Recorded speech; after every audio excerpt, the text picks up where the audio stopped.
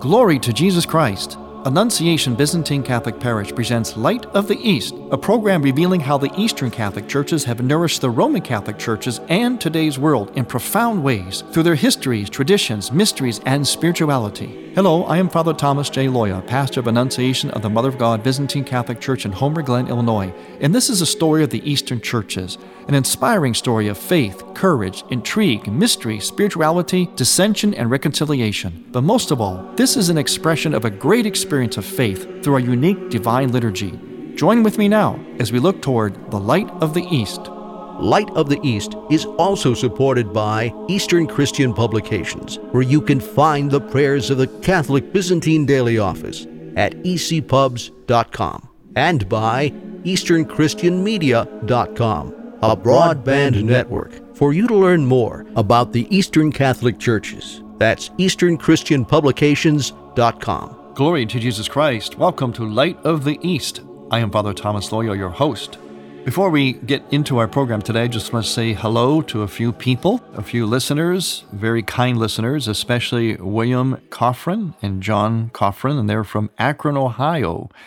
I want to thank you, William and John, for your kindness to us here at Light of the East and for listening to us. Above all, that's the most important thing, that you listen to us. We love hearing from you. One of the best emails to contact me with would be taborlife@earthlink.net, taborlife@earthlink.net. I also want to say hello to the Stevens family, John and Jennifer Stevens. I had the honor recently of baptizing their 8th child. Yes, their 8th child, little Luke Methodius. And what's interesting about that, and is really relevant to our program, is that the Stevens family were members of Annunciation Parish, where this program comes out of. It's my parish, of course, in Homer Glen, Illinois, which is a suburb of Chicago. They were parishioners there, but they had to move to St. Louis. But I always say, once an Annunciation parishioner, always. And they are proof of that, because when it came time to have their little 8th child baptized, they insisted on having it done by me, which I'm honored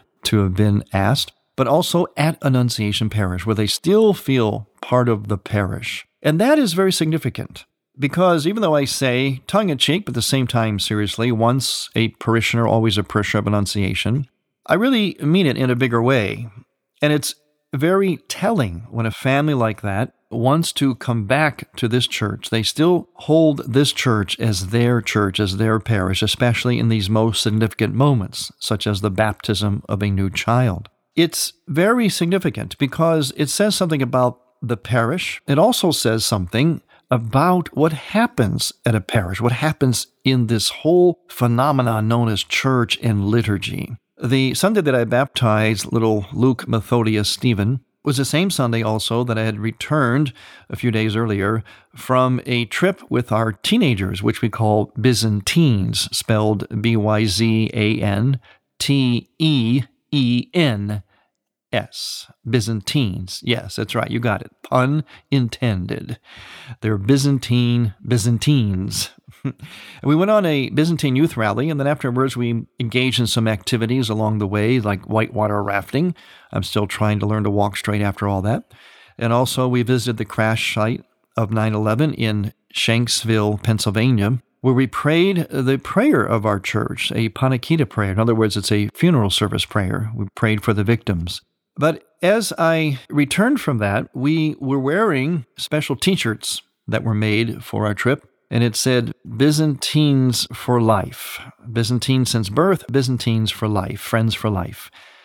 And on the back of mine, it also said that, but also included the slogan, "Da Coach." That's Chicago slang for Mike Ditka. He made that famous. He was the coach of the Bears. Back in the 1980s when they went to the Super Bowl, And the t-shirt was significant, and it was significant that all this was happening on the same Sunday because the teenagers that I have now, I have baptized all of them. So truly, as their t-shirt said, they are friends since birth and Byzantines forever. And they really do feel that way. So there was a convergence of a homecoming on that Sunday when I baptized the little child of the Stevens family and also returned back to our parish, back home with our teenagers, sporting those shirts. And it was very telling because what would make teenagers feel that bond together and with their church?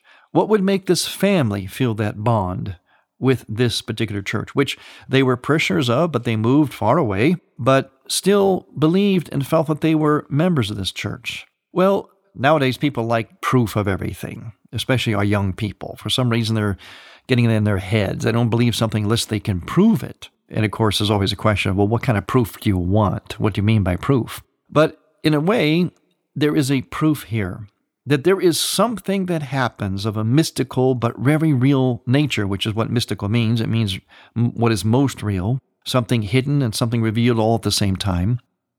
There is something mystical that does happen to us when we unite together and partake together of the body of Christ. In other words, the Eucharist. When we pray a certain way together, when we share afterwards the agape together, when we attend the funerals of family members together, when we grieve together, when we rejoice in the birth and baptism of a new child together. There is something that happens from the grace of the mysteries, the holy mysteries, the sacraments, from the grace that comes from praying together, of being one together in a way that you cannot be except in church at the Eucharist. As we are one in Christ, we become one with each other, and something indelible is left in our hearts and souls. And there was proof of this on this particular Sunday when we had teenagers coming home and former parishioners coming home to what they believe is still ultimately their parish. What a testimony to the parishioners of my parish, to our parish itself, but more importantly, a testimony to the reality of God's presence among us and how we help to make God present when we come together in church, in that assembly, in that gathering, which is unique and grace-filled. There is something that happens to us. This is why in the Eastern churches we speak about participation in something, entering into something, another reality, being caught up into something, participating and being transformed in something. It's a total immersion into something that transforms us, which is why in the Byzantine liturgy, one of the quintessential moments in what we might know as the Eucharistic prayer or the anaphora, as we would say in the Byzantine church, the priest will pray, the Holy Spirit comes down over the gifts and changes the bread and wine into the body and blood of Christ, the true body and blood of Christ. But when he does so, he prays, and it's interesting to note the order. He prays the Holy Spirit will change us, and then he says, change the gifts. Isn't that interesting? The point of our being in church is not just to change bread and wine into the body and blood of Christ and to get Eucharist, to get communion. Yes, that is very much the heart of it. But there's something else of which that is really the heart, but it's encompassing. It's far more encompassing. It's to change us. Why do we have Christ there? Why do we commune with Christ? So we'll be changed. We'll be changed into these really authentic human beings. You see, liturgy is where we are most fully and gloriously human. That's true. Because liturgy, coming together to offer back to God in praise and thanksgiving what He has done and been for us, only the human creature can do that. That's why we are a priestly creature, different than all the other living things on earth. And so when we were at liturgy, and this is what is so important, and hopefully if we have, especially young adults that have left the church or lukewarm about church and liturgy and so on, if they have doubts or they're apathetic or complacent or just even rebellious against it, if they could hear what I'm saying, it could be helpful, because what happens at church is unique to that moment. It cannot be repeated. It cannot happen in any other way. That union with God and union with each other. If there's any doubt about that, how else would you explain that people different, coming from different places, the Stevens family, coming to have their baby baptized back at their former parish of Annunciation, the teenagers feeling so united with each other as to have a t-shirt that says, "Friends since birth, Byzantines and friends forever." How else can you explain that? What would cause that? That's a mystical reality, but it is real. What else could explain that except that something real happens to us, something transformative happens to us in the worship of the church, in that assembly, in that coming together and being united as one in the actual body, blood, soul, and divinity of Christ in the Eucharist. It happens through all the prayer of the church. It happens through all the things that we do in church that are gatherings. When Christians gather, they enter into, in various ways and depths, the very inner life of the Trinity, which is communal in itself. The Father, Son, and Holy Spirit is a union and communion of persons. And we stress this a lot in our dogmatic hymns in the Byzantine Church.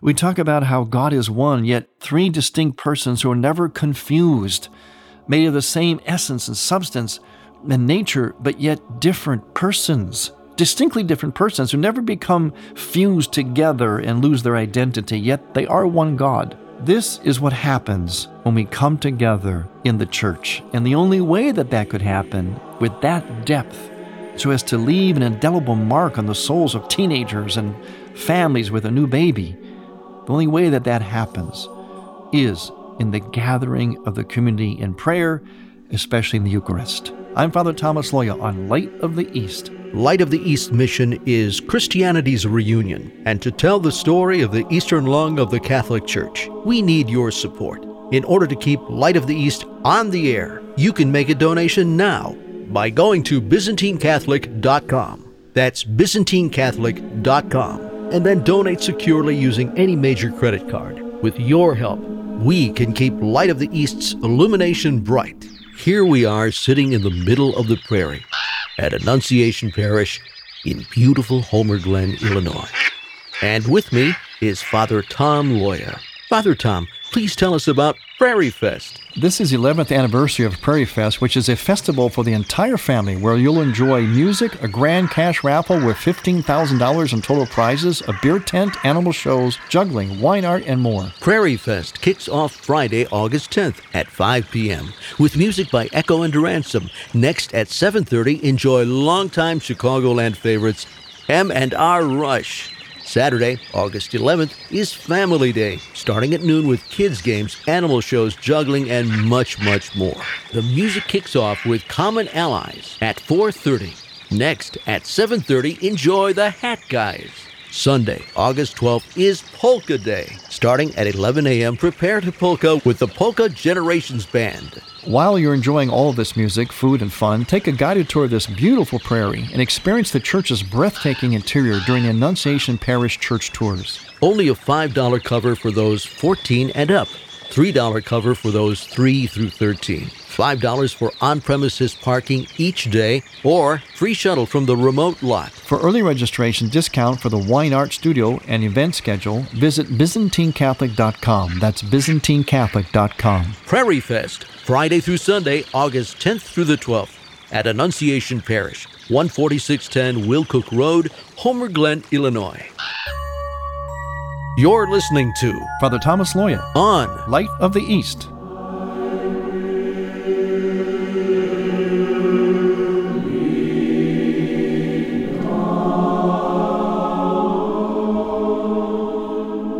Welcome back to Light of the East. I'm Father Thomas Loya, your host.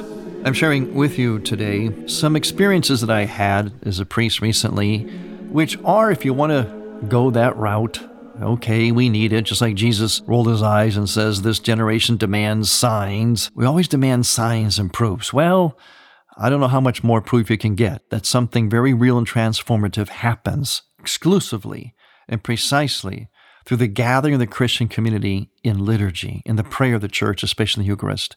The proof of that, quote unquote, recently, as I mentioned earlier, is the fact that the teenagers of my parish, who all enter the same baptismal waters, the same baptismal font, I baptize them all, feel a certain special affinity with one another. And a family who came to put their baby into the waters of baptism feel a special affinity to this parish, Annunciation. Something has to be going on that's real to make people feel that way about a church. And that is the reality of what we call the graces or the energies. In Eastern churches, we call this the uncreated energies of God. In other words, it's that grace, that power, that energy, that light that emanates out from God's essence and touches us and transforms us. It does something to us, just like the rays of the sun. Whether you want to get a suntan or a sunburn, you will get that if you go out into the sun, especially on these hot summer days, even if you don't want that, because the sun is what it is. It is bright and powerful and radiates this powerful light that transforms things, starts the process of photosynthesis for plants that they could live and bear fruit, changes the color of our own skin and actually imbues us with vitamin D. You know, that's the greatest source of vitamin D for us is the sun. Well, we can't help but be transformed by it, and if we don't want to be. And this is what happens in church. See, a lot of people look for a feeling. They say, well, I don't get anything out of it. I don't feel anything. Well, that's okay. You shouldn't. You don't have to. If you do, that's great. That's fine. But that's not the point. The point is not a feeling. The point is something is happening to you. Do you always feel your food digesting and going into every cell of your body, breaking down into different enzymes and so on? Do you feel that? No, you might feel a little bit after you've ate a lot or burping a little bit, but you don't actually feel the process, the nutritional process of your body. You don't feel that. Yet you know it's happening. It's the same thing with our faith and their experience of church. Sometimes we'll feel something, sometimes not. But you can be assured that something is happening to us of a transformative nature. And the more open we are to that, the more we will feel it. We will be transformed by it. And that is the point of liturgy, is to come to be transformed individually into the image and likeness of Christ, more and more radiant, and as a community. And when we do that, something special happens between us. Something bonds us. Something bonds us to God individually. Something bonds us as a community to God. And something bonds us together as a community. And that only happens in the liturgical worship of the church and the prayer of the church and all its forms, which comes to its fullness in the Eucharist. This is why Eucharist is the source and summit of our existence. And this is why certain questions, certain statements or attitudes really have no place in worship in the church. As I mentioned, one, wanting to get something out of it, want to feel something. You get something out of it by default, but the point of your coming is for God to get something out of it, for God to get your thanksgiving, for God to get your heart, and everything that you feel and think and wish and hope and grieve about. You give it all to God and you raise it up into the transformative power of the liturgy. So we don't ask questions like, do we get something out of it? Don't worry about that. Worry about what you're putting into it, which should be an open heart above all. And your worship. We throw ourselves into worship, especially in Eastern churches. It's continuous chanting. The people really make the liturgy. That's why for me, as a Byzantine priest, I really cannot have liturgy by myself. It's possible in the Latin Rite, but in the Byzantine church, we have to have at least one other person there to respond to the dialogue from the altar. They respond in a form of chant, of dogmatic hymns. And there's a back and forth rhythm that goes on between what's happening at the altar and what's happening in the rest of the church among the people. And that dynamic makes the liturgy. So the people really make the liturgy. You come there and roll up your sleeves, spiritually speaking, and you pour yourself into that liturgy. That's what the word liturgy means. It means the work of the people. And basically, to be more specific, it means a public works, public work of the people. In other words, the people in public, together, working, doing a work. And this particular work is worship. Not just work in the sense of going to work or labor, but in other words, a task that they do together in a public way. That's what liturgy means, liturgia in the Greek.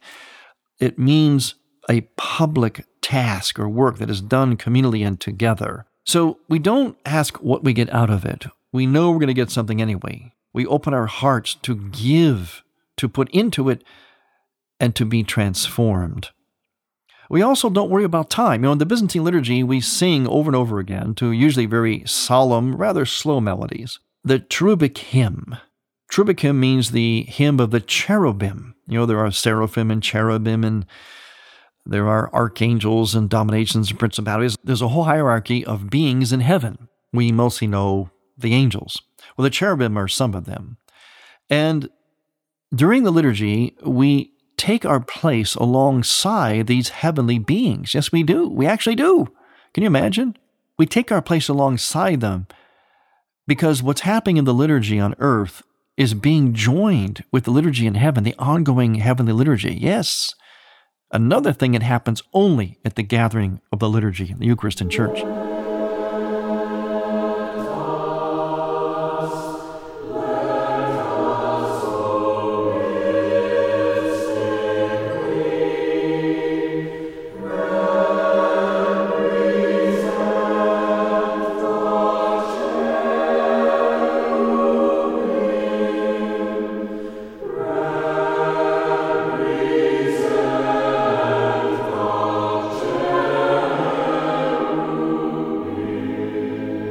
And when we do that, we actually sing a hymn that says, "Let us who mystically represent the cherubim, and sing a thrice holy hymn to the life-creating Trinity, now set aside all earthly cares."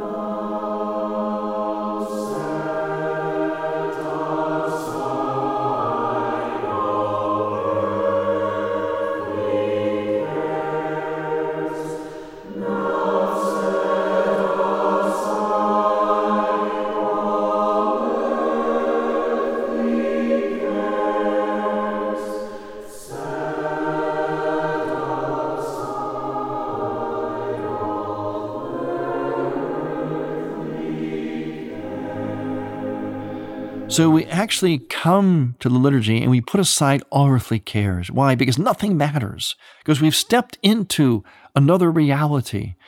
We're touching heaven, joining ourselves with the ranks of saints and angels in heaven in that liturgy.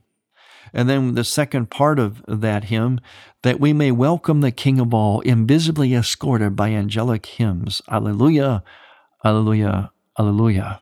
And during this time, there's a grand procession. It's called the Great Entrance. It used to start from an outer building in which the gifts would be brought by the priest and the deacon and the great entourage of servers. It was a big, big parade.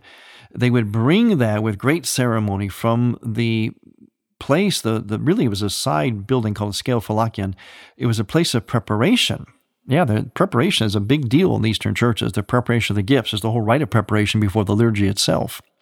So we bring those gifts in procession, and at that point, usually the patriarch would enter into the liturgy. And so the great procession would come from that building into the church and all the way to the altar where the gifts would be placed there. And so we're going to then enter into this heavenly liturgy by means of our earthly liturgy. And so that's why we sing, "Let us who mystically represent." In other words, we're making present the cherubim, the angels in heaven, mystically. Remember, mystically means something real. It doesn't mean just sort of symbolic, kind of unreal or ethereal and nice. No, when you use the word mystical, it means what is most real. Mystical means some other reality is being made present. And so we sing about becoming the angels, literally becoming them, taking our place right alongside of them. And then we say we lay aside all earthly cares. In other words, nothing matters. And why? That when we welcome the King of all, invisibly escorted by angelic hymns. So we're actually welcoming, we're anticipating, we're being vigilant for the coming of Christ as we are gathered there with open hearts in the liturgy. And we sing that hymn, which, as I always say, these are dogmatic hymns. They express what's going on. They express the greater, higher reality that's happening in the liturgy. So when we're participating in the liturgy, we're entering into something that is so unique, so authentically human. Who could stay away from it once we understand what's really happening? And we may not understand intellectually everything. It's too great a mystery. There's all kinds of things going on. That's another aspect of Eastern liturgy. There's a lot of things going on at the same time. There's people coming in and out of the icon screen, the servers, the deacons, the priests. There are preachers singing dogmatic hymns. There's people lighting candles, reverencing icons. There's all kinds of things going on. It's not cacophonous. It's all integrated. It's all part of the whole, but it's multi-layered. It's really, really an interesting mystical experience, one that transforms us. And why?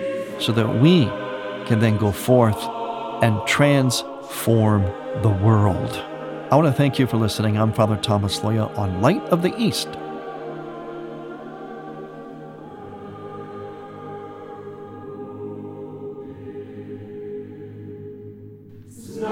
Thank you for listening. Next week, we will return to the Light of the East. To learn more about Annunciation Byzantine Catholic Parish, visit our website, ByzantineCatholic.com, where you will also find an archive of all of our programs. In order to continue Light of the East with its mission of Christianity's reunion, we need your support with a donation. Any amount will be a blessing. Please make out a check to Light of the East Radio and send it to Light of the East, 14610 Will Cook Road, Homer Glen, Illinois, 60491. That's Light of the East, 14610 Will Cook Road, spelled WILL-COOK Road, Homer Glen, Illinois. Or donate online on the homepage of ByzantineCatholic.com. From the Light of the East, a new dawn of unity is in sight. God bless you, go with God, and may God grant you many happy years.